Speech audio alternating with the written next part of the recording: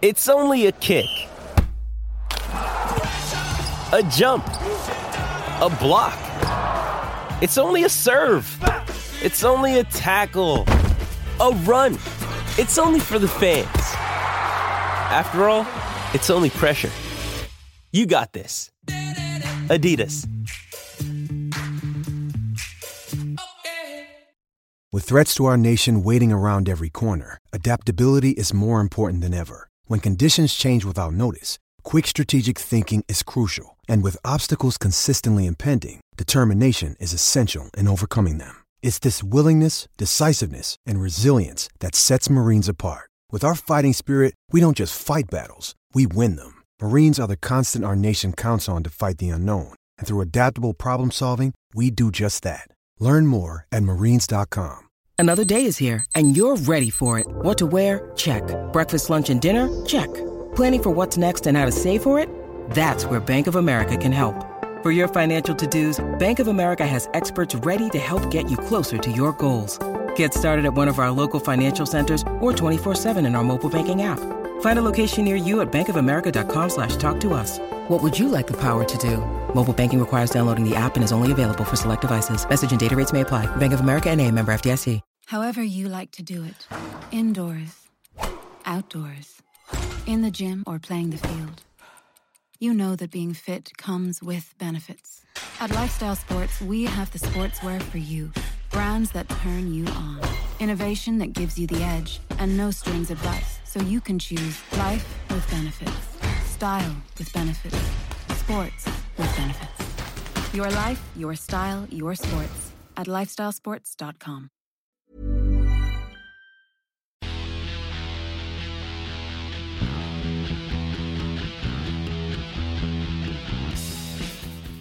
Welcome everybody to the Blood and Mud podcast, the podcast that did not go to Venice this weekend. Oh fuck yeah. Did some plasterboarding instead and did his back in. At least this half of the pod. That's what I did instead of going to Venice. You didn't go to Venice this weekend either, Josh. I didn't go to Venice either. That was never on the cards for me. I mean, it was always just a weekend of admin as far as I was concerned. So coronavirus killed your holiday. It did. And my back. Yeah. But I did get to give me dad a hand with the plasterboarding. So we are we are at the plasterboarding stage of my renovation. You've lived through this, you poor buggers. Even though you didn't want to. People in work as well are living through it. They don't want to know either. I can see them sort of wince when I get my phone out again going, look, don't see my kitchen's up to. You can see they just want to say, no, Lee, fuck off.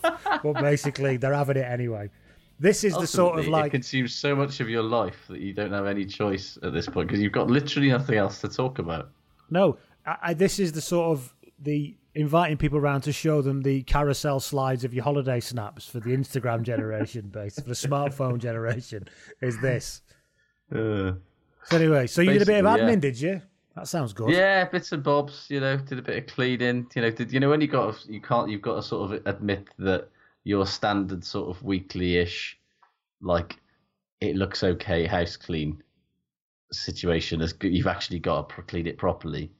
That was me this weekend, where it's like, I'm going to have to get the fucking glass cleaner out and things like that. It's when you reach that point in your life, you realise you've got to actually spend money to maintain your property. That annoys me. Like painting the outside of the house. What a shit thing to spend money on. Things like that. Do you know what I mean? Well, I used to feel, I haven't got that, but I used to feel, I'm glad that I don't have it anymore, but like lodge fencing, I just used to get so angry with that every year because inevitably it would blow down. And inevitably, I'd spend a couple £100 repairing it every year. And every year, I would just detest the fact that I had to not only spend money on fence panels, which are clearly there's a big design flaw there because whenever there's wind, it blows down. But also, then you've got to paint the fuckers. And there is nothing... I don't care what Karate Kid says. Painting a fence is fucking boring and pointless. Life is pain, Josh. Life is pain. Absolutely is pain. So if you want to tell us about the pain that your life's bringing you, then you can get in touch with me at Blood and Mud or Lee at bloodandmud.com. And what about you, Josh? At Josh Gardner. And also at Praying for the Heat Death of the Universe. So. Yes, indeed. And so we're on Acast, we're on iTunes, all of that. See, I don't know why we say this, because you're already listening. So Yeah, you can tell people where to find us, but they'll just go, who are they and what are you talking about? So I don't know why I'm worried about it too much. We are also on Patreon for everybody who gives us a bit of support there. Thank you once again for another month of support that all of you have given us. Even the people who've done it a bit then left, we're still thankful for the time the money you gave us more than anything, because you don't have to do any of that. Thanks for the memories. Thank you. You don't have to do any of that. Yeah. It's incredible. Yeah. However, we also have the VIP lounge for people who want to give a little bit of extra, and I'd like to thank James and Robert, who've come into the VIP lounge in the last couple of weeks, requested a nice cold black bottle of K cider. They've put some jellyfish on the jukebox, and I've had a sit down. Niche 90s reference there, jellyfish. Good job they're paying for the privilege, that's all I'm saying. The Ghost at Number One is a very, very underrated 90s tune. All of you go look for it now by Jellyfish. Jellyfish had a singing drummer who stood up to play drums. True fact. Unacceptable. It is completely unacceptable. Yeah. Unacceptable. Did you ever... It was very Velvet Underground, but not as good, if you know what I mean. No, under no circumstances. Were they Americans? Of course they were Americans. Yeah. There's that band now that has a stand-up drummer. Those London lads who shout. Slaves? Oh. No? Oh, yeah. I can sort of understand it with them a little bit, because it's like... Because they're just fucking fuming, aren't they? Exactly. They're pissed off about everything. So, if you're that pissed off, there's no need to sit down, I'm too fuming to sit down. Jellyfish, from memory, were not that angry about anything. They were just into sort of weird, like, XTC-esque sort of... Bit like that, a bit of Beach Boys thrown in. Power pop, bit of Beach Boys sounding stuff. Anyway, where were we? This, by the way, listeners, might be what you get for the next sort of 6.5 months if, they just cancel all sport because of coronavirus. Yeah. We just have to come on here every week and just go... Yeah, there's no sport to speak of, so we're just going to talk about, drummers that stand up for an hour and see what happens. We'll just ask you, instead of submitting shit good, you can just submit for us topics for us to tell you what we reckon about it. That'll be it every week. This is what we reckon about what you've asked us to talk about. How's that different to any other week? You're all already saying. So, what have we got here? We got to play Spotted. Tiernan O'Rourke emails. He says, Tiernan here. Okay. He says, a while back I was in Milano's in a posh part of Dublin. Not Milano. Milano's, a place in Dublin. I was eating my meal with family whilst another family sat next to our table. We had paid our bills and prepared to go when I finally realised one of the men, scoffing down his little son's dessert, a chocolate ice cream sundae, in case you're wondering, along with his own apple crumble. It was Peter Smythe, the then Leinster Academy coach. So I made my way over to speak to him. I can honestly say he was a solid lad, willingly took a photo with me, after who I assumed was his brother made jokes about me being charged for a photobomb selfie. I hope that's mundane enough for you. If not, well, that's a you problem, not a me problem, isn't it? Says Tiernan. I like that. I like the snippiness. I like that. I really enjoy the, into it. The unnecessary... This could be one of the most perfect player spotties we've ever had, in that it's so mundane, it's not even a player. And I think nobody other than a very, very select few of our listeners will know who Peter Smythe is. Obviously, the Leinster Academy coach, but would have known him before that. Yeah, it's like, it's the niche within the niche within the niche. It is, it's beautiful. Really, and it's really boring.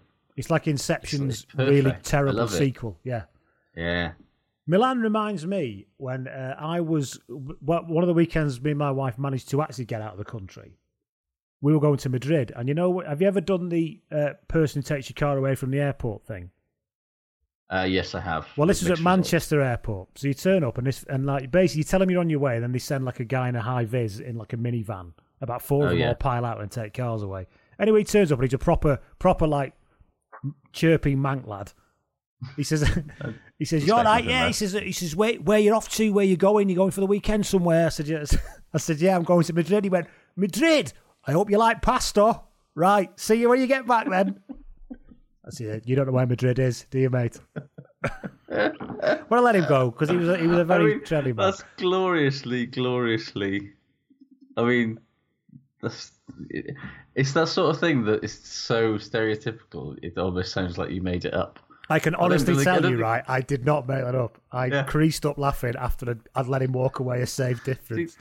This is what you don't get when you do the pod parking thing, which, by the way, I fucking adore. What's pod parking? But have you ever done pod parking at Terminal 5 at Heathrow? It's where you park up, and then a little tiny automated robot pod turns up, and you get in it, and it self-drives you along a sort of weird go-kart track in the sky. To the terminal. Honestly, it's fucking brilliant. This sounds like something like a rollerball. It's exactly like that. Yeah, it feels like being in an airport in the future until you actually get into Heathrow, and then it feels like being in an airport from. It's just a load of fucking shops, like all of them. Yes, yeah. And in Terminal 5, it's just a load of fucking posh shops and caviar things. Well, I just wanted a McDonald's, which they haven't got. Pricks.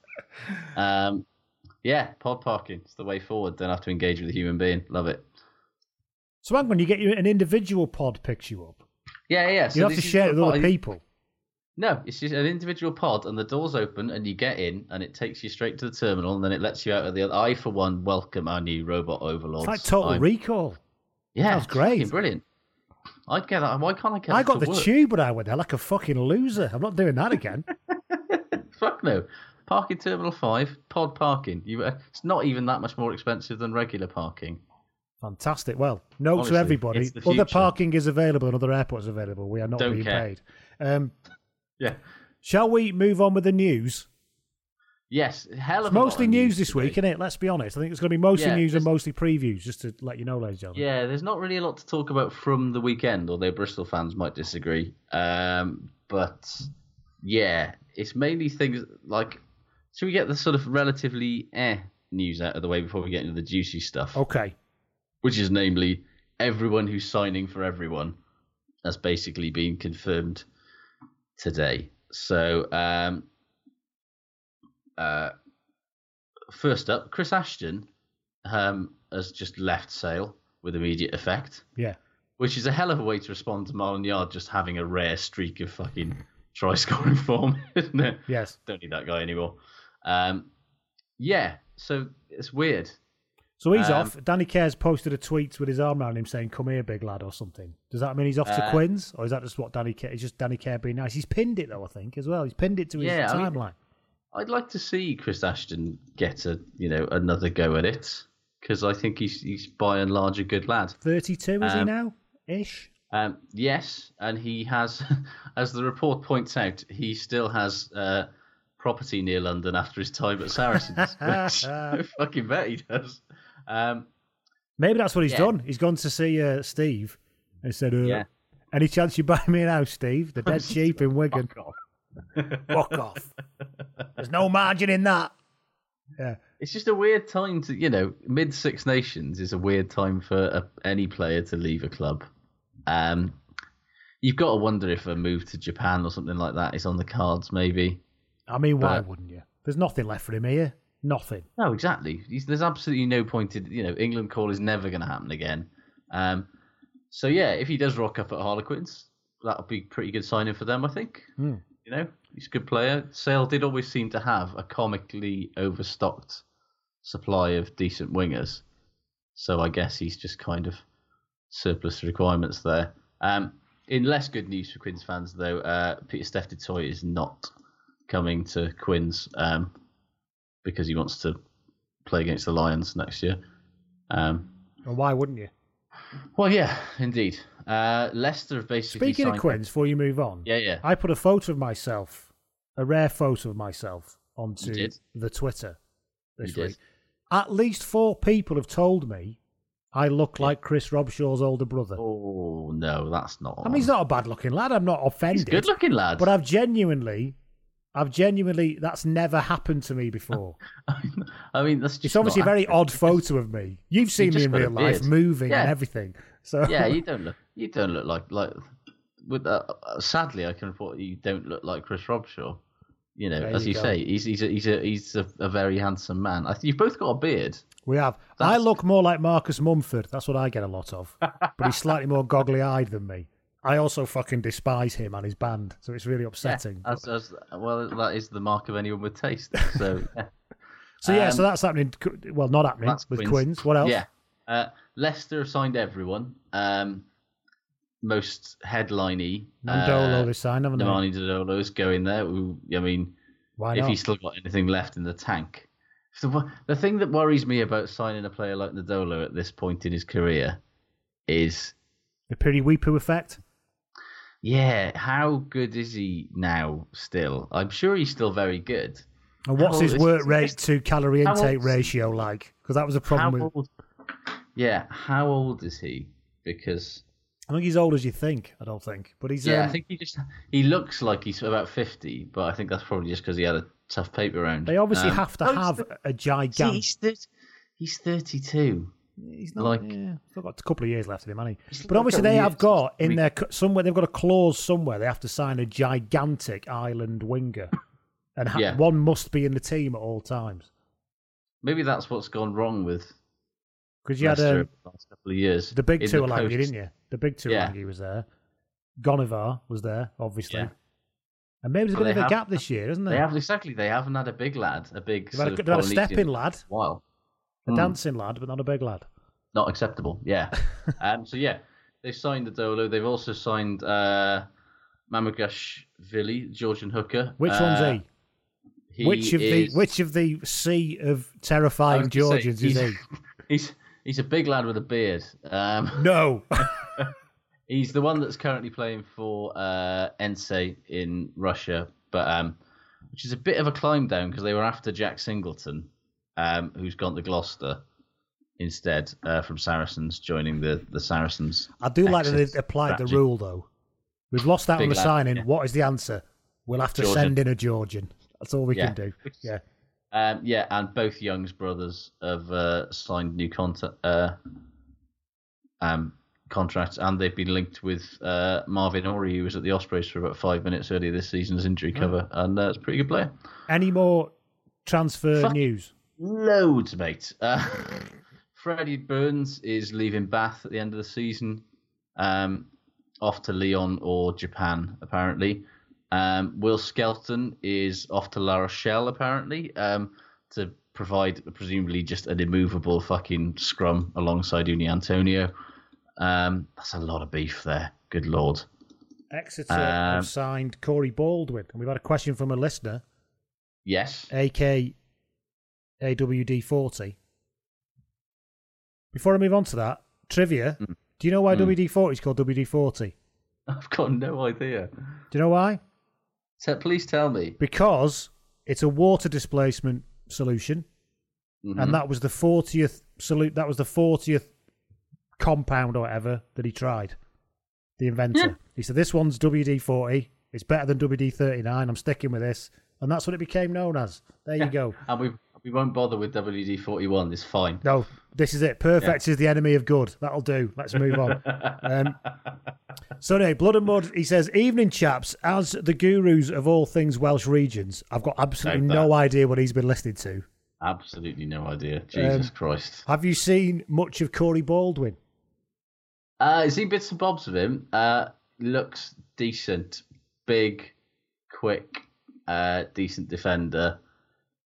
A real, he's only 21 as well. He's played a decent amount for the Scarlets this season, but he's English qualified because he was born in Surrey. Oh. But he's an outside centre or a wing, and I think he's just got bored with the Scarlets just signing players they don't need and not giving him a chance. So he's not going to get any game time on the wing with Johnny McNichol, Lee Halfpenny, and Liam Williams now all ensconced. And Exeter do love, if you leave Hogg aside and Noel aside, they do love a kind of nondescript meh winger being brilliant. But he fits right into the Woodburn O'Flaherty Dolman sort of wheelhouse of theirs, doesn't he? Yeah, and an unspectacular, in a sort of unspectacularly effective outside centre as well. You know, it's like, and at the Scarlets, he's obviously got John Davis in front of him there and Hadley Parks, and you can throw presumably Wales's newest international try-scoring sensation. Your man from Saracens, who's apparently for some reason going there as well, just to sort of make sure that Wales players don't, just so they don't play in as many games as they should do. I think he's always looked very good. I think what he deserves more than anything was a really decent run of games at 13, which is his best position. He never really got much of that at the Scarlets, and I think he just got fucking bored of waiting for something to happen. And particularly if they do sign, if they do sign Tompkins as well, that's A, it's bad for Wales, but B, it sort of makes a bit of a mockery of. The WRU and the Scarlets have got some fucking questions to answer if Tompkins rocks up there at the end of this season or start of next season, and one of the most highly rated players in the Pro 14 is playing next season because you stuck him there instead of somewhere else. Yeah, it's a weird one. I think it's a real shame, but good luck to him. Exeter have got a fucking great track record of turning sort of unsung and lack of opportunity players like him into something fucking special. So you just hope that in the same way that England might be regretting the situation with Tompkins, that Wales aren't regretting the situation with Corey Baldwin in a couple of years. Shall we talk about Finn Russell and Gregor Townsend? Yes, I think that's all the fucking signings. Oh, except for the fact actually that Glacial Grigg is not going to Perpignan next season, but isn't going anywhere else. Too nice a person. Basically, yeah. They evaluated it, and Perpignan have said, "I'm sorry, you're not enough of a complete bell end for us to sign you." So, indeed. So yeah, he's not going to Perpignan. He's out of contract at Clermont. He's 34. I don't know what he's going to do, to be honest. But Japan. That's usually the answer, isn't it?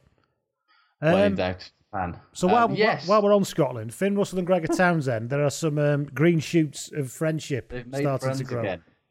Well, they seem to have very much made friends on Finn Russell's terms, which is basically, I'll sort of come back into the, I'll consider coming back, but I want some fucking changes, and I won't come back until those changes to the culture and the environment are changed, which, I remember reading about some area of some province of Afghanistan when basically the Taliban and whoever was in charge then, they had to come back together to try and sort out living together. Mm-hmm. And it was one of those situations, and apparently it's a common thing in conflict resolution, where effectively you've got to find one thing you agree on and work on that for the next 18 months. And apparently one thing they could agree on in Afghanistan was the eradication of polio. So they said, well, let's work together on the eradication of polio. And we'll do that for 2 years to actually start trusting each other, and then we'll move on to someone else, like, I don't know, fucking traffic wardens or something. So I'm wondering if that's what they've had to do, and I wonder what the thing that Finn Russell and Gregor Townsend were brought together and said, look, we can agree on this, so let's move forward. Well, it seems to be... And I think Clive Woodward is a cunt. What do you think? Absolutely, yeah. Right, we can move forward with that now. It seems that... in some level, they're painting it as the reason that he's back in the sort of in the fold is that he, they bonded / are working together to develop the game plan against France, which, I mean, I love Finn. Like Finn Russell as a player is fantabulous to watch, and one of the he has been doing absolutely filthy things for Racing from the second he was dropped just to rub everyone's noses in it in Scotland. However, is he a game plan-y sort of guy? I think more than you probably think. You can't play. Yeah, I'm sure a professional rugby player is, going to have a certain level. I don't see him as one of the game's great sort of video guys. No, I don't know. Spends a lot of time in the film. I could be wrong with that. Yeah. No, I don't know. But I think what they can agree on is they'd like to beat France. See. Yeah. So that's how they get forward. They're going to work together. So there you go. Yeah. Well, it was completely unnecessary, wasn't it? It's been a balls up all around. The whole thing was, really. It was unedifying for everybody involved. He's not going to play for Scotland for the rest of the Six Nations, of course, because Gregor's not quite prepared to take him off the naughty step yet. But he is going to play in the summer, presumably. And the thing is, given where the Six Nations is at now, what does it matter? I think you're probably better off giving Adam Hastings a whole tournament. Well, at least you know what you've got there, don't you? And then you can go into the summer tours then, can't you, with a bit more of a plan, and he's got a bit more... I think in the end, you wouldn't have wanted it this way, but you've got to take the positives where you can find them, I think, as a Scotland player. Scotland fan. Indeed. Should we talk about the big? Well, is it news or is because it could just be paper talk at the end of the day. However, the Six Nations going to possibly behind the paywall on Sky.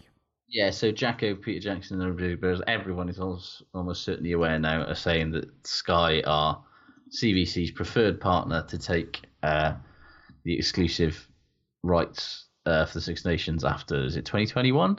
I think so, yeah. £300 million they're talking, aren't they?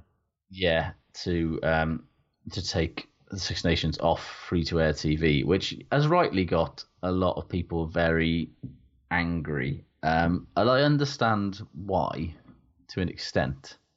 But I also think it reveals that quite a lot of rugby fans, sure as shit, don't seem to be prepared to stick their hands in their fucking pocket to keep this game of ours alive. It's like the second that you say, oh, it's going to cost you to carry on watching rugby, though.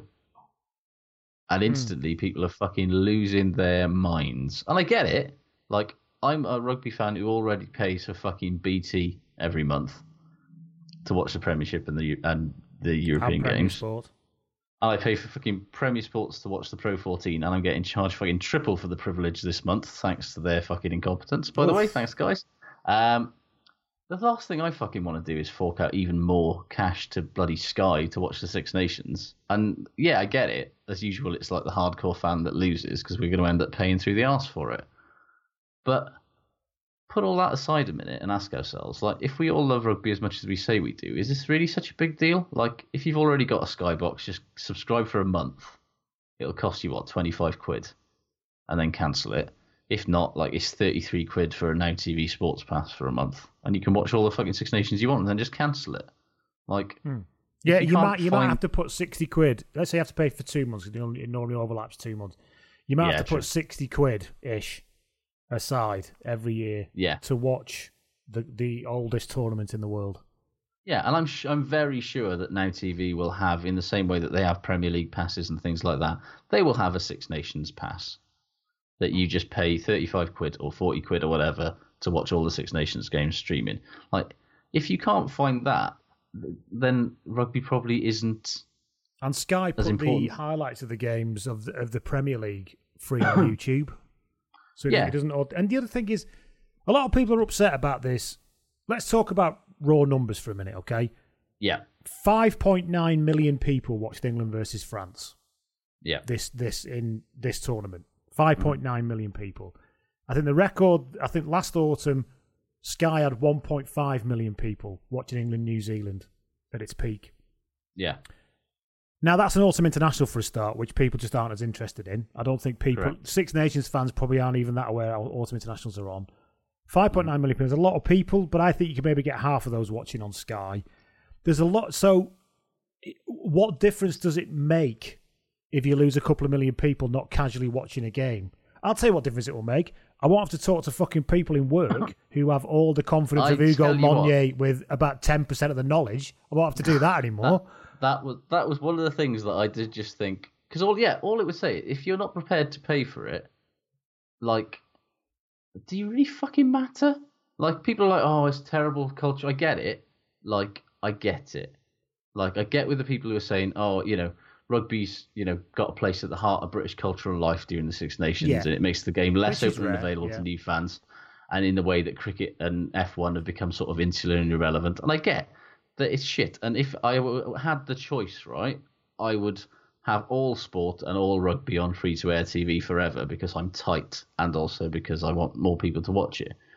But, like, let's not beat around the bush here. Like, this is a fucking Hail Mary as far as rugby in the Northern Hemisphere is concerned. One team in the fucking Prem is profitable, right? One team in Wales is profitable and dubiously so in the Scarlets. Nobody knows if any of the teams in Ireland and Scotland are because they won't tell us, but all evidence seems to indicate that there's no way that they're not running at some sort of loss. And without Rich Sugar Daddies, the top 14 would be bankrupt tomorrow. Like, rugby is not a fucking long-term viable business at the moment. No business that relies on one-off windfall. I think this could make it worse. Because as night follows day, what will happen is that agents will want more money for the play. There's more money around, so they'll want more money for the players as sure as night follows day. So that will happen. And then how often will a deal of this size keep being renewed when the viewership isn't quite as it was and stuff like that? So that's my worry. I don't have a problem with trying to get as much money as possible. I think it's disingenuous for people to go up in arms about free-to-air. I think the whole thing about participation is well, let's just say this. I am not convinced of the correlation versus causation argument of a drop in part. People often pop points at cricket, right, and say, that would be on a paywall in 2005. Junior cricket numbers have gone through the floor. I'm not so sure how much of it is caused by the paywall, because anybody will tell you in the past 15 to 20 years that the drop-off in junior sport participation is enormous.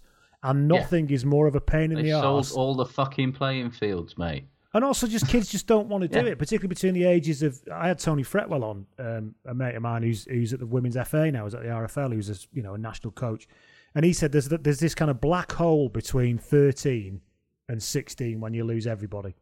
You lose so many people, and that's happening in every sport, everywhere. And when you think about cricket, the equipment and the time that cricket requires.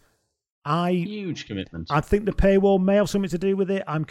People are just drawing a very short, straight line from it went behind a paywall and now nobody plays it. And it's correlated. I'm not sure it's caused, and I remain unconvinced. So I'm not so sure. Is cricket fucking bankrupt? No, and England did win a World Cup last year. That's the thing. It's like people are saying, "Oh, well, nobody plays cricket anymore." Yeah, but cricket doesn't seem to have suffered demonstrably from what's happened. England have been quite good since they went to Sky, until maybe the last couple of years as a test team. They won the World Cup last year. I agree with you. It's almost certainly going to mean that some people are not going to be exposed to rugby that would have been in the past. But what difference will it make? Exactly. I honestly think that the people who are going to lose from the Six Nations, and I feel like a twat saying this, but they're fucking dead weight. They don't provide anything to this game beyond a fucking number that the Six Nations and the Premiership and everybody else can take to Sky or BT and go, this is how many people we've got. And if that's all you're providing, if that's all you're giving to the game of rugby, if that's all the little tiny thing that rugby matters to you is that you have the fucking decency to tune in for like 4 games a year, then you're not going to save us, because rugby has spent 20 plus years basically waiting for audience numbers and participation and crowds to explode to the point where they could leverage it into serious commercial revenue. But the reality is, rugby's probably as big as it's ever going to be. The number of people who like rugby is probably about as many people as like rugby, and nobody else cares. And I think we kind of have to accept that now, because if we want the sport, it's a minority sport, and if we want the sport to continue to exist in the long term, we need a long-term cash injection. And the only option left, they've tried fucking the Premiership selling itself to BT, and the Pro 14 selling itself to Premier Sports, and the Heineken Cup selling itself to BT and Sky and everybody else. It's like, the only way that we're going to get serious coin, the only thing that's left is the Six Nations. All the fucking England Autumn Internationals are already on Sky. Half the fucking Wales ones were last year as well. The only thing of rugby that isn't on some level of pay TV that isn't the World Cup, which is obviously protected, is the Six Nations. And we're heading towards the end of an era of massive pay TV sports rights deals, right? Yes. I don't know if that's a shock to anybody, but the future will be direct streaming subscriptions like we're seeing in the US and in other sports. Yeah. And let me tell you, if you don't have the audience numbers to make that affordable for people, then you might be in serious fucking trouble. And rugby at the moment absolutely does not have the audience numbers to charge people £10 a month direct to do the Six Nations, because there's not enough fucking people who like it. So we've basically got to cling to the life raft of Sky or BT or whoever the fuck will give us money for as long as we can. Or restructure your entire business model. Well, while presumably, if they were being sensible about it, they'd take this massive fucking cash injection and then use that basically as a lifeboat while the game restructures itself into something that can be profitable and can be successful. I think that's the worry. I don't really have a problem in principle with a paywall, because, like you said, it has to be paid. I think the worry is the people who are orchestrating it are not going to be here in 5 to 7 years' time. Brian Moore made this point in his column.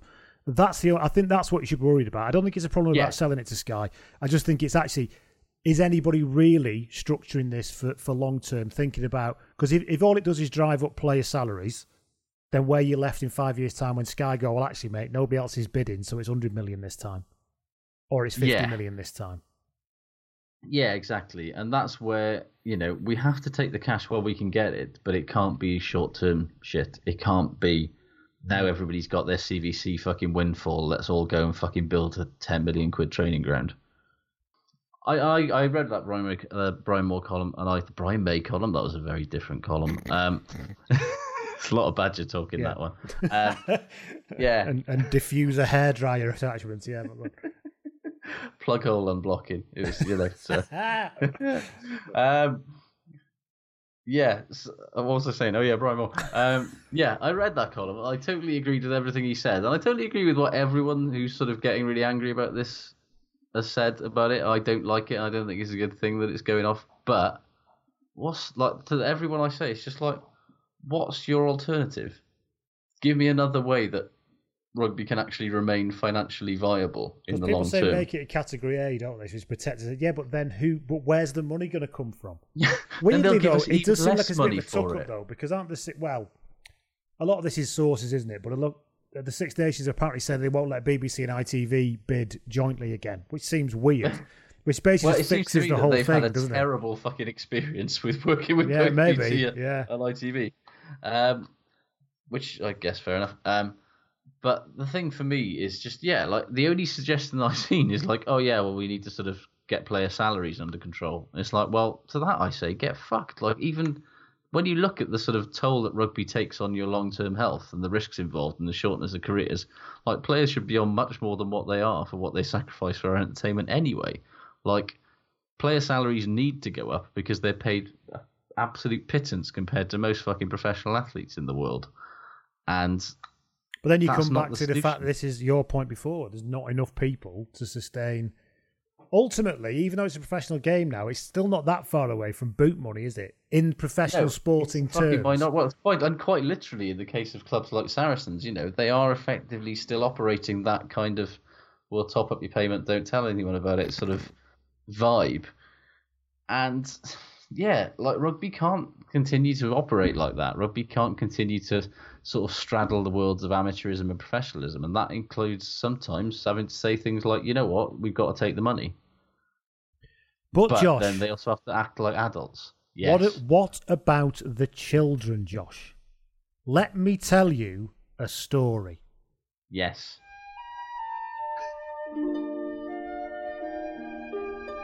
The year is 1991. Yeah.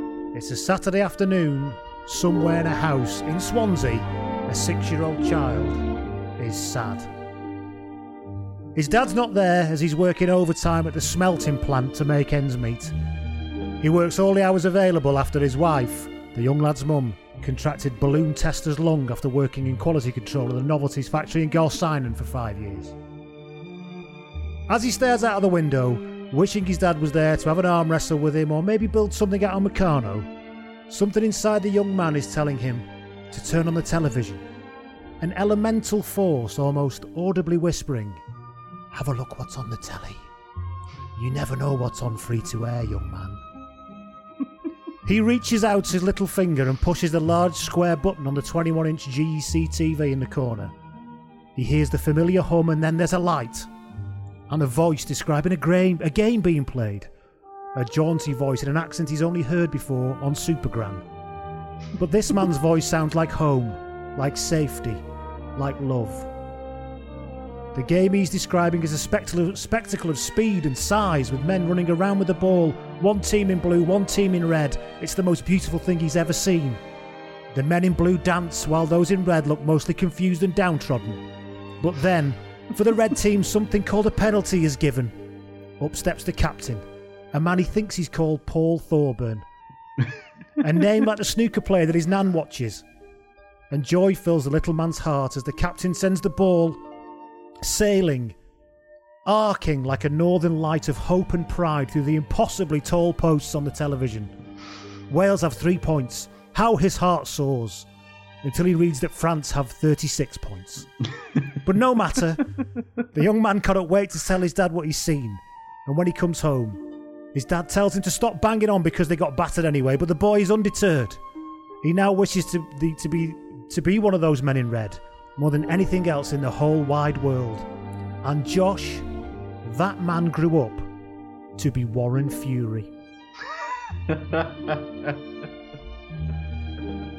Without free-to-air, Josh, where will the next Warren Fury come from? Have really CVC got an answer for that? No, they fucking haven't, have they?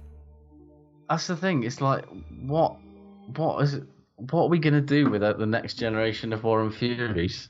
Like, it's... I know. Honestly. Unintended consequences. I can't imagine rugby without. Similar story. I could have told a similar story about Mark Mapletoft or Graham Morrison, Kevin Maggs. Any number of people. Yeah. And now we'll be robbed of what the undiluted joy of watching those players take to the field every week. Yeah.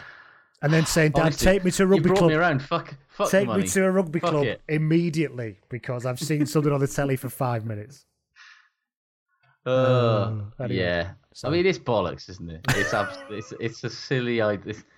The thing that about that I'm going to just carry on talking about this fucking stupid thing. But like, people talk about the cricket thing and after 2005 you never saw cricket again, and that's killed it. That was 2005. MySpace barely existed in 2005. Yes. Like, as you sort of said, Sky stick the fucking full highlights of every single Premier League game on YouTube. If you honestly think that kids aren't going to be able to... Like, do you honestly think the kids watch rugby matches? I'll tell you what they fucking watch. If they like rugby, they're probably watching fucking try compilations on YouTube. Or Squidge. Yeah, or Squidge, or something like that. Yeah. They're not fucking... They ain't fucking... That's the only thing that... It's just struck me is the one thing that will be absolute fucking bullshit about this is that you can bet your fucking ass that Sky will be an absolute twat to people like Squidge and all like him. Yes, they will. Poor Squidge. So, I mean, I'm imagining a lot of listeners, to be honest, and I'm sorry out there, imagined us to be coming out fuming about this. And all that. I'm just not. No. I've always paid. Exactly. I always paid for, I like sport, ergo I fucking pay for the sport that I like, and I'm happy to the IPTV providers are going to get a lot of money out of this, probably, if nothing else.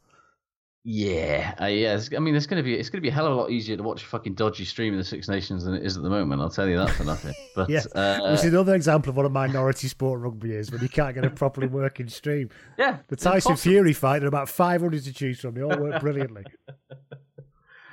But that's the thing. It's like the kids will still find a way if they're interested to see rugby, whether it's on Twitter or on YouTube or on fucking Snapchat or Instagram or whatever. Like, they will see enough of the fucking glitz and glamour and excitement of rugby one way or t'other. If you think that free-to-air generates any kind of proper participation, I've got 2 words for you: Wimble and done.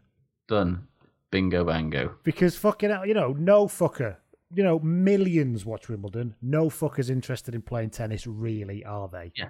And it's a hell of a lot easier to buy a tennis racket and find one person to play against than it is to find a whole fucking rugby team. I think people who go to rugby clubs and play rugby do it for myriad reasons. Probably one of the least one of them is that they've seen it on the telly. Yeah. I completely agree. Anyway. Which is weird. Yeah, sorry to be on the side of Murdoch and stuff. He's not involved anymore, though. So no, well, anyway, it's it is what it is. I mean, we do get massively shafted in this country. I've bought a number of tickets to see my favourite artist across Europe in November. What's noticeable is buying tickets for gigs in Antwerp and Cologne. There's no booking fee. It's £10 cheaper a ticket. There's no booking fee. They don't charge me £2.50 for the fucking privilege of printing it off myself at home, like the London and the Manchester venues are doing. Basically, we have to accept the fact that we're getting fucking shafted in this country, left, right, and centre. But this is what we put up with. So there you go. It's really interesting to look at the States as well, because the States have a lot more. Like, it's a hell of a lot cheaper to get all of these sports that you want to watch in America. and yet it's unbelievably expensive to get the internet.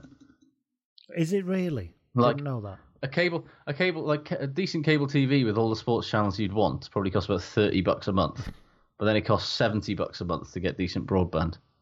It's like 5 megabytes. It's like the opposite of what it is in Britain. But yeah, you can buy MLB TV for like $99 for a season and watch. They have every to use a lot more game cable there, to be fair, don't they? A lot more cable to span. You know, the Wichita linemen's out there. You know what I mean? They've got to be paid. But yeah, MLB TV is fucking, what is it? $121 for the year to watch 300 spring training games and every single fucking live game, live or later on, or highlights of all 162 games for all 40 teams in Major League Baseball. That thing about a lot of wire reminds me of, I'm a big Who fan, right? Yeah. And Pete Townsend had this Lifehouse project that he tried to complete for about 30 years, parts of which became Who's Next. Yeah. And his pitch with that, he effectively created something like the film The Matrix as an idea. He did. He said basically everyone gets in a suit and then everything's fed to you through this suit, all your entertainment, all your food, everything, and that's how you live. And he pitched this idea to the band and he said, this is what I was up against, because I pitched it to the band and said, here's my vision of what it is. And Roger Dodge said, that'll never work. He said, what do you mean? He said, because it'd need too much wire to connect it all together. So forget the artistic vision, it needs too much wire. That always... Didn't he release that in the end? He did, in like the late 90s, I think. But he did Lifehouse Live about 10 years ago. Yeah, it was all... I mean, all the good songs of it went on Who's Next. You don't just listen to any of the other songs on it. And what he's doing, and I think 1st of May 2007, he released online software called the Lifehouse Method, in which any sitter could create a musical portrait. Yeah, he overthinks a lot of it, doesn't he? But it's yes. So, and I think, like when George Lucas said, I've always had this idea for prequels and blatantly didn't, just made it all up 10 minutes. Yeah, 100%. I think he takes a lot of albums, tracks some other albums and goes, yeah, these were always meant for Lifehouse. He's like, they weren't though, were they? You blatantly wrote them in 1978, 8 years afterwards. You know, Stop saying that all the good ones were destined for Lifehouse. You just so queued them off for the Who. Too much wire. Yeah, happens to the best of us, Okay, so anything more on this? No. However you like to do it. Indoors, outdoors, in the gym or playing the field. You know that being fit comes with benefits. At Lifestyle Sports, we have the sportswear for you. Brands that turn you on. Innovation that gives you the edge. And no strings advice, so you can choose life with benefits. Style with benefits. Sports with benefits. Your life, your style, your sports. At lifestylesports.com. Some days the couch just calls to us. Take a seat. Grab the remote. My cushions are extra cozy today. And while we all want to get off the couch to set a healthier routine, not knowing how to start can feel overwhelming.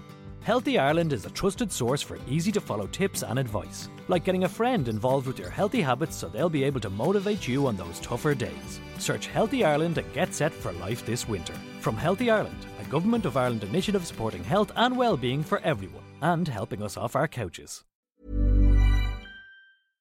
Jesus, 45 minutes in. Put your hands in your pockets, you shits. That's what I say. We'll cover bits of the weekend in shit good. Shall we talk about the Six Nations games, should there be any? Yeah, I mean, first up, can we just all agree that coronavirus is a right fucking ball ache all of a sudden? I mean, it probably was if you had it anyway, but... Yes, well, probably a bit of an understatement, yeah. But it's... Now, if you live in a country where only 30 people out of 59 million have got it, it's apparently a pain in the arse as well. So, Ireland, Italy this weekend is cancelled, has been for some time. Yeah. France, Scotland might be cancelled or might have to be played behind closed doors. That'd be great, though. I'd love to hear them all shouting. That's what I like about behind closed doors. You can really hear the players shouting at each other. I quite like that. There'd be basically it'd be 80 minutes of the commentator apologising for any coarse language that you might just have heard. Does the cockerel still get to come in? Will it just be a cockerel wandering around the outside of the pit? No, you can't risk a cockerel. Come on. Come on. Yeah, bird flu as well. Corona. Yeah. Did you really want to throw this into this? Anyway, yeah. So basically, the Six Nations have come out today and said we're not cancelling any games, and then with the massive caveat, Unless we do. Well, basically, unless somebody fucking in the country that game is being played in says that you can't play it here, which absolutely throws. So currently, even though Italy is cancelled this weekend, they're for some reason not cancelling Italy-England next weekend, which is in Rome, because Rome isn't in the quarantine zone yet, which to me seems absolutely fucking bananas. But hey-ho. We're cancelling it. Why? Dustin Hoffman's just turned up in a hazmat suit. It's 20,000. Let's send 20,000 English people to Italy, and then bring them back, and have them sit in a stadium packed in with a load of Italian people, many of whom will be coming from the north of Italy, where rugby's really actually played. Yeah. Well, I was supposed to fly into Treviso on Saturday, and a woman died in Treviso on the Thursday before. I said, let's just not bother, shall we? Because plus, I didn't fancy self-isolating for 2 weeks, although that does actually sound quite appealing. No, I don't. I'm sorry, love. No, I can't talk to you. I've got to sit in here playing my guitar for 2 weeks. Genuinely, the doctor's orders. The bits about it that really appeals to me is self-isolating for a fortnight. I mean, we can still do this. Could we? 2 weeks of podcasting. That'd be great. As we slowly lost our minds by day 11. Can you imagine the shit that had come out of our mouths? Day 3, mate. Let's be real. Yeah, I've been very optimistic there. Anyway, so what looks like is happening is Wales versus England, or England versus Wales. That's definitely happening. Sadly, I'd love it if they would just cancel the whole Six Nations. Dan Biggar's injured. Everyone's in. Wales have managed to acquire a full-on comedy fly-half injury crisis this week, because obviously Gareth Hanscom, Reece Patchell already injured on the long term. Dan Biggar did something to his knee, which Chris Boyd said is that he's just hyperextended his knee, which I think he wants to make it sound reassuring, but that still doesn't sound reassuring to me. Oh. Hyperextension of anything is not Callum good. Callum Clark hyperextended somebody's elbow. That wasn't good. He absolutely did. It was horrible. And then Reece Priestland looked to have done something pretty bad to his Achilles at the tail end of Bath Bristol yesterday. So, oh yes, friends, we are looking down the barrel of Wales going to Twickenham with Jared Evans as the only fit 10 who's actually played for Wales recently. A fine player with, I genuinely think, George Ford after 50 caps-esque ceiling, but who, let's be real here, is very much in his George Ford after less than 10 caps phase of reliability and trustworthiness on the test stage. But what's the alternative? Sam Davis. Well, I'll run them through you. Yeah, Hit behind me. door number 1, you have Sam Davis, a player who has managed the rare feat of looking reinvigorated since he moved to Newport. Fair play to him. For that alone, I mean that's a shoo-in. But he also gives you the, if he was going to do it, he'd have done it by now vibes when it comes to being a test player. Because for all the talk of him being one-time Junior World Player of the Year, which is a sentence that has to be in any article that mentions Sam Davis by law, that was 2013. He's 26 years old now. Do you know who else is 26? George Ford. Yeah. Who has got 60-odd caps now. Sam Davis has 1. I remain unconvinced with that as a good option, but he has been training with Wales this week. What's behind door number 2, Josh? Behind door number 2, you have Hadley Parks. Fucking hell, I know, but here we are. He could play the classic pivot role, though, and not run. That would probably work perfectly for him. Well, that's the thing. Pivot was quite a fan of using Parks as sort of an emergency / end of the game 10 at the Scarlets. And given that he seems to be of the opinion that anything that worked in the Pro 14 for him is going to be just as effective at test level, I don't see his hubris discouraging him from that notion at all, that the world's slowest 12 can fill in as the world's slowest 10 as well. I mean, it might work, I guess. But it also means that if he gets injured, and let's face it, he puts himself through quite a lot of punishment. It'll be Jared Evans having to play the full 80 against an England pack who are going to be lining up to break him in half. So that'll be fun. Behind door number 3, we've got Callum Sheedy. Well, I would say I'd say he's door number 4. Door number 3, realistically, is probably Sam Costello, the under-20s fly-off, who was with the senior squad before the France game when they thought that Biggar might be injured last time. What about your man from the Ospreys? Where does he go looking? He's door number 107. And there are only 100 eligible players. Yeah. Door number 106 is a corgi. Basically, yes. He's a tackle dummy with a 10, wearing a 10 jersey. Sam Costello, and Wales under-20 fly-half, currently plays for Leicester. He trained with the senior squad during in the lead-up to the France game. He probably understands the system a bit better than Davis would, given that he's had a bit more time with it. And he's very, very talented. But he's 19, he's 5'8", and that is not a mix I fancy throwing in at Twickenham, if I'm brutally honest with you. Just stand there, will you, while Manu runs a scissor at you, okay? Again, yeah. Yeah. Just stand here while Courtney lines you up for an absolute fucking highlight reeler.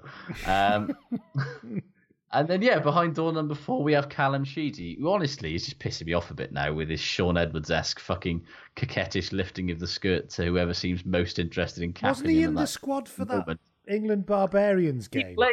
He played in the England Barbarians game, which was uncapped. It doesn't exactly say that I'm committed to play for Wales. Fucking right. Does it really?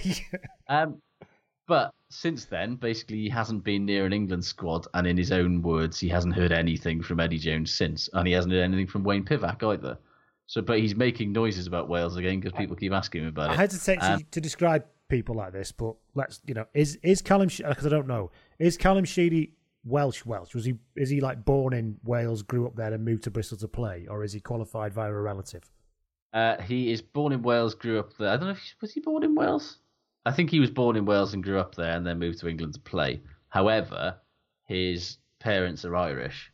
And I'm sure if Ireland give him a shout, he'll be donning a fucking green shirt in a Benteo kind of manner in no time. But he said... He's obviously not feeling a great desire to play for Wales, is he? I mean, he can change his mind whenever he wants, and if he wants to commit to it, then he can. I don't understand that. If he wants to play for England on residency grounds, because that's the country that he feels... there were some fairly ugly rumours that he basically wanted to play for England more than Wales because England pay you more per match. But I don't like to sort of... Well, there will be people like that, and that's fine. Whatever. And that's fine. It's sort of grubby when you think about it in the context of Test rugby, but that is a factor. Clearly, he wanted to play for England, or England were more interested in him than Wales were under Warren Gatland. In all seriousness, though, he's a very exciting, interesting, talented player. He's very good for Pivac's sort of suicidally attacking game plan because Pat Lam kind of does that anyway. It's a big old ask for an uncapped player to come into an environment in 4 days and do anything, though. So he might get a call up in the summer, maybe, if he'd even fucking pick up the phone. But Jared Evans is playing the full 80, isn't he? That's the top and bottom. That's what's going to happen here. Jared Evans is going to play as much of the game as he is physically able until he gets broken in half, and then Sam Davis will come on. That's the only logical thing. And I think Sam Davis should actually be rewarded for... I don't know, he's probably not going to be a world-beating international player. He deserves a chance. And also, I tell you what Sam Davis is that Callum Sheedy isn't, that Jared Evans isn't, is... He is a good tactical 10. And he keeps winning games in the last minute with really ballsy fucking kicks. Yeah, so. He's superb. He's one of the most beautiful fucking line kickers of the ball in world rugby. He can boot it a fucking country mile. I would be tempted to just fucking stick him on there. And if the fancy shit isn't working with Jared Evans in the first 40 minutes, I'd just stick him on at the second half and tell him to boot it into the corners for the rest of the game and see what happens. But yeah, basically, we're going to get fucking dicked. England likely to be as you were, apart from the fact that Mako's back from his family. So England are going to be. So they're going to. So we're going to bring even more terrifying power at home. And Wales are going to send 2 players that didn't even, make it into the World Cup squad. That's how far down the pecking order they were. Sam Davis wasn't even in the fucking pecking order. He wasn't even in the sort of speculative articles before the fucking World Cup about going. He wasn't even in the heads of terms. Yeah. Like, honestly, the fact that it's come to Jared Evans and you have to have some sympathy for the injury problems that Pivac has had, particularly at 10. Yes. For his first tournament, that we are in a situation where we're going to Twickenham with Jared Evans starting and Sam Davis on the bench is fucking unprecedentedly shit. Well, no, it's not unprecedented. It's happened quite regularly to Wales, but it's you wouldn't want it to happen. I understand that. But usually there's usually a player that's all right, and then it's a fucking shit show. Whereas there are no players left that are even remotely all right. You don't have to stick the shovel in very deep to get to nobody's all right anymore, do you?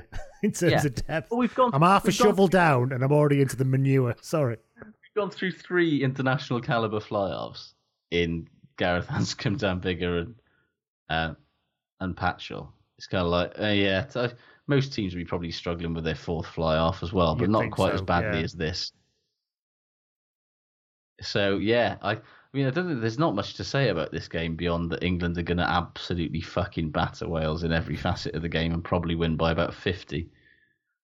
Yes. And I'm thinking of just going down the mumbles that day, if I'm brutally honest. No, that's not even a euphemism. He's literally going to... It does sound like one, though. I went down the mumbles. It was so bad. I can't see anything more than... There's nothing much more to be said on that. And then I suppose France-Scotland, if it goes ahead, Scotland ain't winning that, are they? What if they? I mean, France may still have a daft fucking performance in them. That's the thing. Yeah, I think they absolutely do still. I just think Intermax is playing far too well. That halfback pairing is so fucking good. It's almost like even with all the shit, and Fickou playing reasonably well. Well, just Fickou not doing stupid shit and being really fucking solid has made such a difference to... And their lineouts, the French lineout's still not great, but then again, Scotland's hasn't been amazing either. So no, and yeah, I look at that game. Well, you know how France have got this ban on gatherings of more than 5,000 people. Yes. What if they just did a lottery and allowed 4,999 people in to the Stade de France? Why not?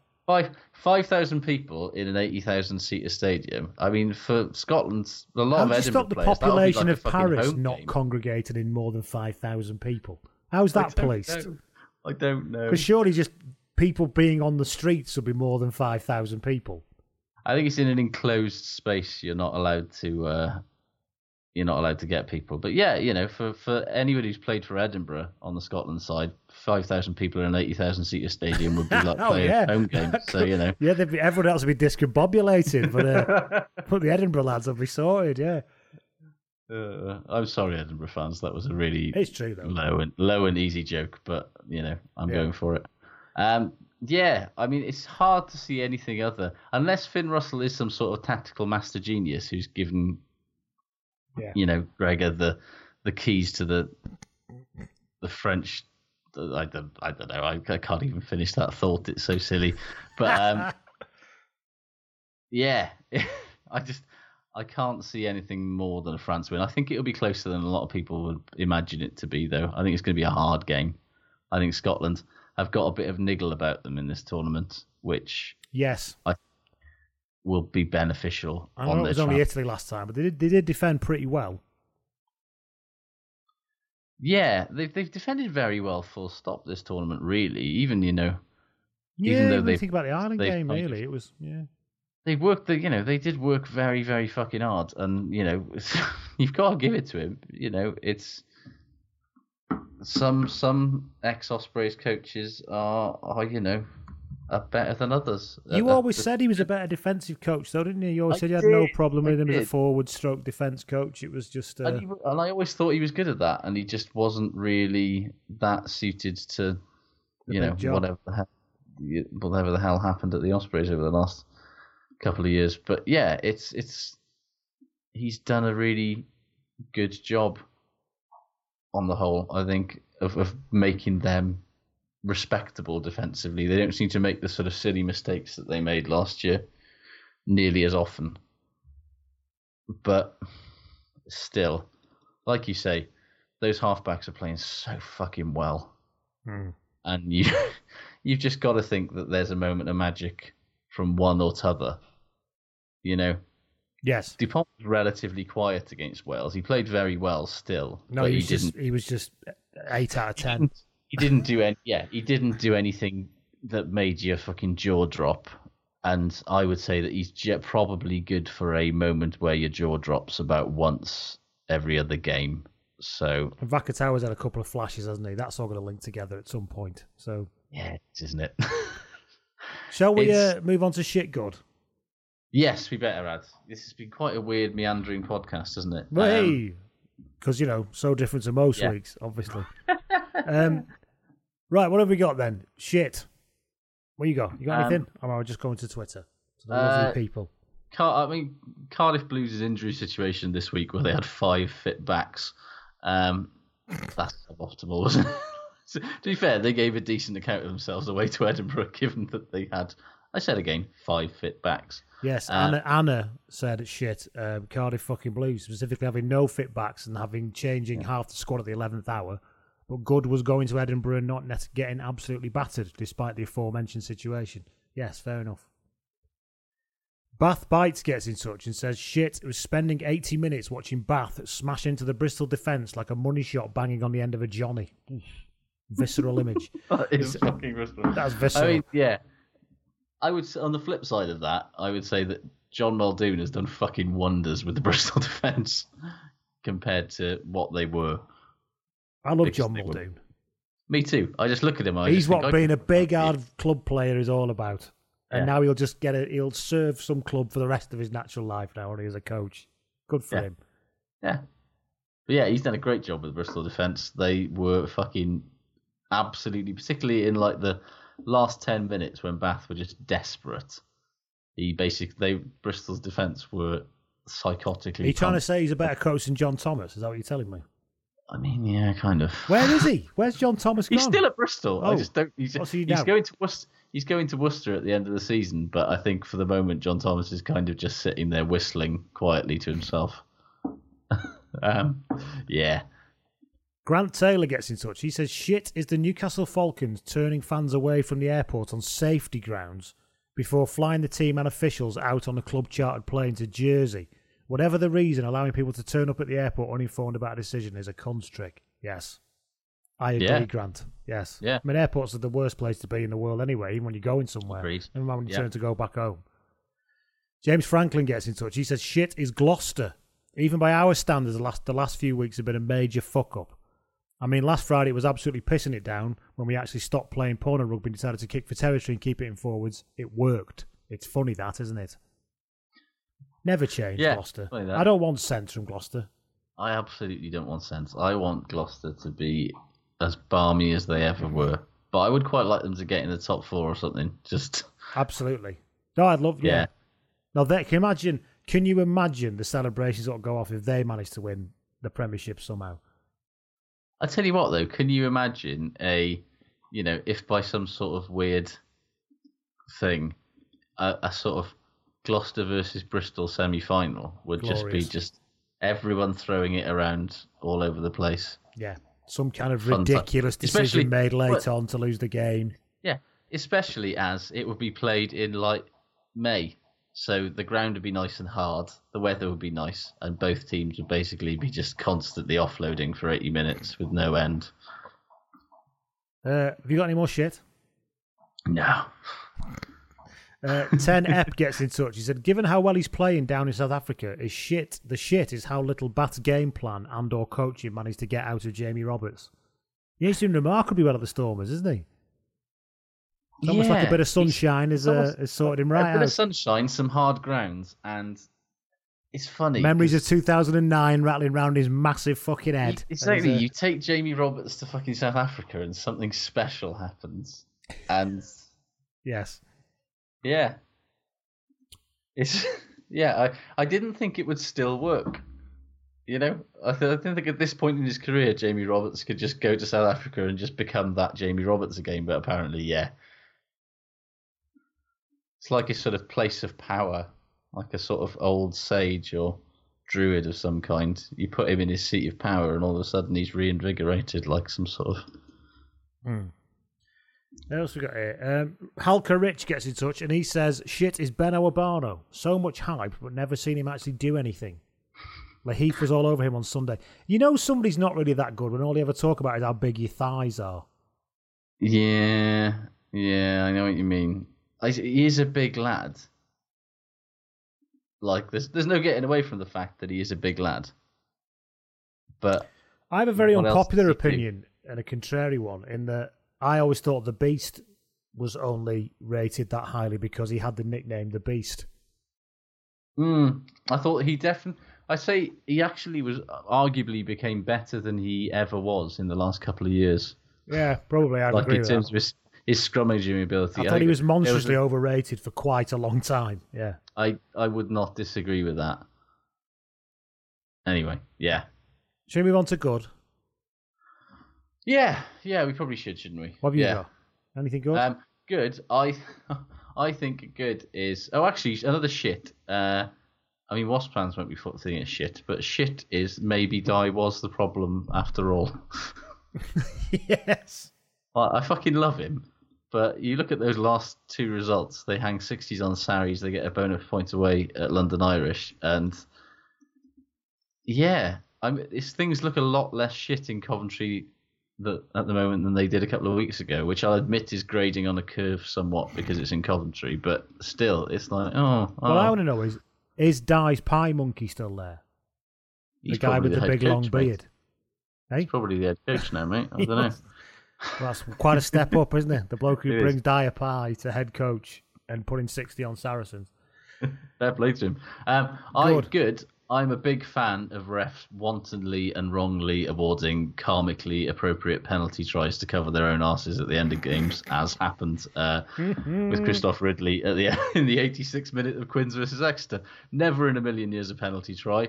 That scrum was going sideways and would never have got over the line and shouldn't have been awarded. However, he absolutely fucked it by blowing up when just before Gabby Abitoy literally went over and scored the winning try a couple of minutes earlier, and he blatantly was just like, whatever happens here, a try has to be scored by Quins or I am literally never going to get over it. But what I like about it is that nobody's really cares.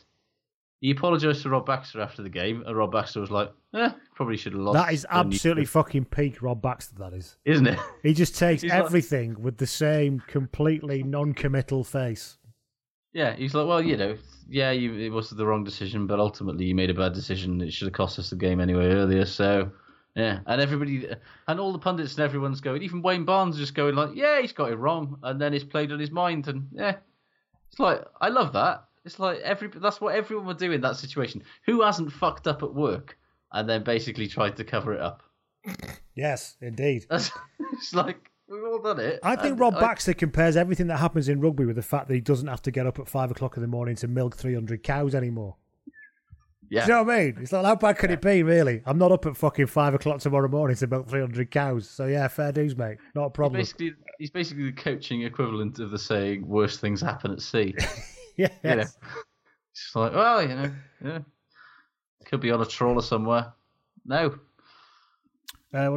Yes. Elaine Jones gets in touch. She says that good is BBC Radio Northampton's commentary team and their complete lack of giving a fuck in expressing their hatred for Saracens throughout their entire game commentary. At full time, one of them said, I didn't catch his name, but one of them said, well, we won't see them for a couple of years and I'm not sorry. Absolutely shithouse behaviour on the BBC. That's glorious. What I like about that is all the people who don't like the BBC will go fucking ape shit about that as well. You know. Oh yeah. I'm being taxed to pay for these incredibly biased people. Hilarious. If local radio can't be bloody slanted, then where can? Jamie Phillips gets in touch. He says good is Jamie, not so long suffering Dragons fan anymore. Indeed, you won a bloody game. He says good is Tane Basham. I know I keep banging on about him, but it's only because he's so bloody good and he's going to only get better. Super talented player. Yeah, agreed. Lots of good notices for his performance this weekend, I think, wasn't there? Yes, yeah. A lot of people have been saying, I love with you, I didn't watch the game, but it looked like... I did enjoy the Cheetahs coach, actually, before that game, complaining that the pitch was muddy. Nobody told me when I joined a league that plays in the winter in Europe that there would be mud. But it might be a bit muddy in Newport in February. After the wettest fucking February on record. They're lucky that they weren't playing in like 3 feet of water. A couple of years ago, fucking Rodney Parade would literally have been a swimming pool. Yeah. It looked like New Road, Worcester's cricket ground, every time it rains for 2 days. It's entirely underground. Underwater. What have we got here? James gets in touch and he says, good is the Ospreys. Weird to say it, but, well, I'm interested in your views on this, Josh. He said, weird to say it, but the social media team have been putting out some really interesting things recently. Mainly the talks with Mike Ruddock, but also the signing of Matt Prothero and the re-signing of Justin Tipuric. They did recruit a new social media guy midway through the season, which I feel sort of partly responsible for. But yeah, it's been quite a good week to be an Ospreys fan because we haven't had to play a game and lose, which is good. Yeah, Justin Tippuric's been convinced to not abandon us. We've got Toby Boothyn as head coach next season, who, you know... Hey, nearly won a bloody Premiership, London Irish, that fella. Yeah, he got to Premiership final when he was attack coach at Bath.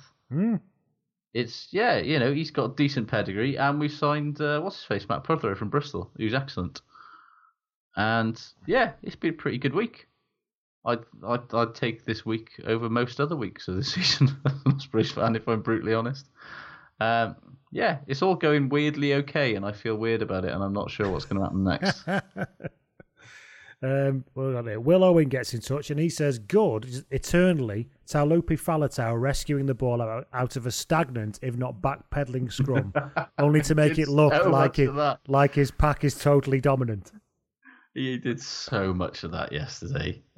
Literally the number of times to which he was basically reaching into the hooker's feet and then sort of just calmly just like doing that little arcing run thing of his that still somehow takes scrum halves by surprise. Yes. And makes about 4 yards where he had absolutely no right to. And that 2-inch sidestep he's got, which completely baffles everybody. Everyone, yeah. He genuinely, he still looks short of his best, but he looked a lot more like Faletau for Bath yesterday. There was a couple of nice little breaks. There was tackles he had absolutely no business making. It was nice to see that he's getting back to where he needs to be. But as Sarah responded to that tweet, Ninja's Link, Sarah said, when he did play for the Dragons, all he ever got was backpedaling scrums there for his entire career. He was there. Good point. He knows that shit. Yeah. Yeah. If you need something to fall back on, it's this backpedaling scrum technique of mine. Joe Taring gets in touch. He said it's good. He says good is it's shit when Eddie Butler does it, but a South African commentator deciding that with a name like Joe Marchant, he must be French and giving it the full Gallic pronunciation was very, very funny. Joe Marchant. I'm not even going to attempt it, but how would a South African person trying to do a French accent say a name that's actually English? What would that sound like? I ain't going anywhere near that. The ball comes out to Joe Marchant. I don't know. No good. Finally, in good, Ian Alexander gets in touch. He says Hull FC, and that's not to confuse matters, that's a rugby league team, Hull FC. Yes. Booing Follow on his first game in the UK. Ian says, I did an interview denouncing him beforehand with Sky Sports News, pitch side, #humblebrag, while he was about 20 metres away, and he looked fucking livid about the whole situation. He said, however, he is absolutely fucking massive, but he's a homophobic bastard. I mean, yeah. Fair dues to you, Ian. I reckon if I was, I'll talk big here, but I was still within 20 metres of him, I might be a little more circumspect. But remember that time we went to the rugby and you were stood like 20 metres away from Haskell in the warm-up? Yes, yeah. I do remember that. Exactly.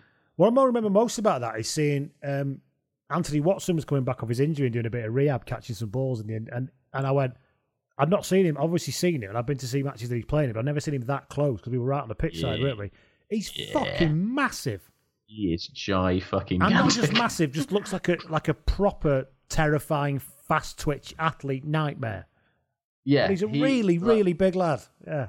Anthony Watson is basically like all rugby players are fantastic athletes. Don't get me wrong, but Anthony Watson is genuinely a very special kind of athlete that you don't see much of.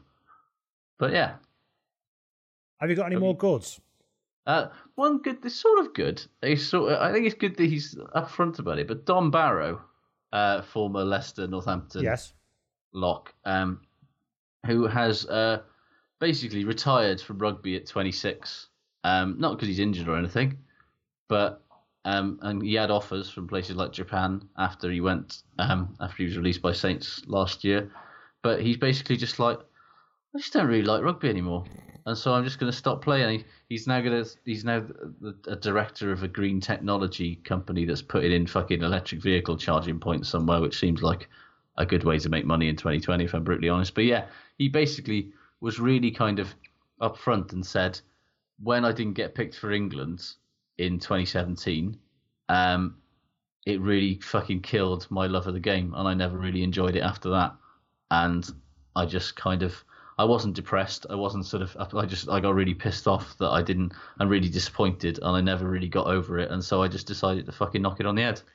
And I respect the shit out of that. He obviously had some options, which made it easier. But I think more people need to learn that lesson. If you're not happy in your work, make a plan. I know it's easier said than done, but make a plan. Yeah, and it's not like Barrow was like captain of the under-20s when they won the World Championship with like Henry Slade and Noel and Anthony Watson and Luke Cowan-Dickey and all those guys, and like it must be shit to sit there and watch all these guys that you came up with and played with go on to win fucking high honours and play in Lions tours and all this sort of thing, and you can't even. He's in a pretty competitive position, isn't he? Yeah, exactly, and I think that's the reality. Well, actually, nobody's saying he should have been picked. He's just saying that actually, all right, but he was honest enough with himself to go, I just can't keep doing this. Yeah, he's like, if I'm not going to be, the best of this, then I just don't really enjoy it that much. And I think, I got a respect for somebody to just turn around and go, because it's such a dream job for many people. Yeah. In theory, everything becomes a routine. So many people have that, I'd love to be where you are sort of thing. But it's a job. I mean, whisper it, Josh, a lot of people, you've got a lot of people's dream job. But it don't feel like it, does it? Some days. Feels like fucking work a lot of the time, mate. Yeah. Writing about something you love is what people would see as something is wonderful. Yeah. People say that to me, if you had your time again, would you want to be a rugby journalist? No. Fuck no. I would hate to be a rugby journalist. I would not want to be following teams around the world and working all weekend, all the time, and watching. I mean, a lot of games you watch are shit, aren't they? Let's be honest. Oh, yeah. I discovered, 3 or 4 days into my work experience at the fucking South Wales Echo in about 2002 or 2003 that I absolutely did not want to be a fucking sports journalist ever. And I have no interest in doing it. Would never want to do it. Love rugby, love sport. Absolutely wouldn't do it again. Duncan Hamilton's book about Brian Clough, the entire introduction or kind of forward is all about that, about how, because he was the Nottingham Forest correspondent on the Nottingham Evening Post, he just says just so many games that all blur into shit because they're just dull and wet and awful, and you have to cover all of them. He said, and the thing is, I can't complain that much because I had Brian Clough. There's loads of local beat reporters. Good quote. Yeah, exactly. He said, because I just basically had to start everything I wrote with Brian Clough today said. Basically, he said, well, obviously there's loads of people. Really funny or imagine being on the fucking, I don't know, Oxford United beat or something, or if they even do that anymore. Yeah, but and like I've got mates who've been sports journalists and rugby journalists, and it's like, it doesn't seem like the best fucking job in the world when you're getting up at fucking 5 a.m. on a Saturday morning to do write a match report about a Super Rugby game. That will filing copy on a laptop, sat in a taxi before a deadline, etc. Yeah. Yeah, it's everyone's fucking dream job could be a fucking shit job at some point. And I think it's really sort of refreshing to see a professional player have that sort of. And see, I get to write about international rugby sat in my pajamas in my office. That's the fucking dream. Watching it on telly and writing about it at the same time. That is the dream. He said, are you in Twickenham? No, I'm not. And I'm fucking glad I'm not either. Thanks very much. Bags of this and bags of that. Do you know how it was like the anniversary of Bags of This and Bags of That a couple of days ago, because it flashed up on my time hop just a photo of us with our bags. We are going to do an episode on the 1990 Grand Slam at some point, aren't we? Because we're after reading The Grudge, because that's back out again. Yes, we are. Brilliant Jim Telfer stuff in that book, by the way, if you haven't read it. Such good Telfer stuff. Such good Telfer stuff. He is fuming. He absolutely does fuming. Such good copy. There's no doubt about him.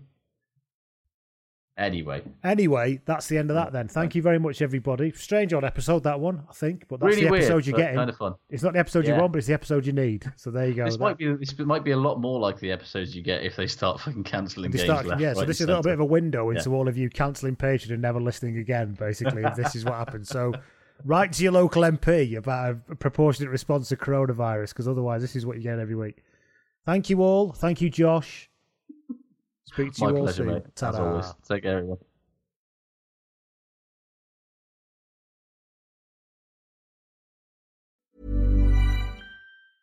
However you like to do it. Indoors, outdoors, in the gym or playing the field. You know that being fit comes with benefits. At Lifestyle Sports, we have the sportswear for you. Brands that turn you on.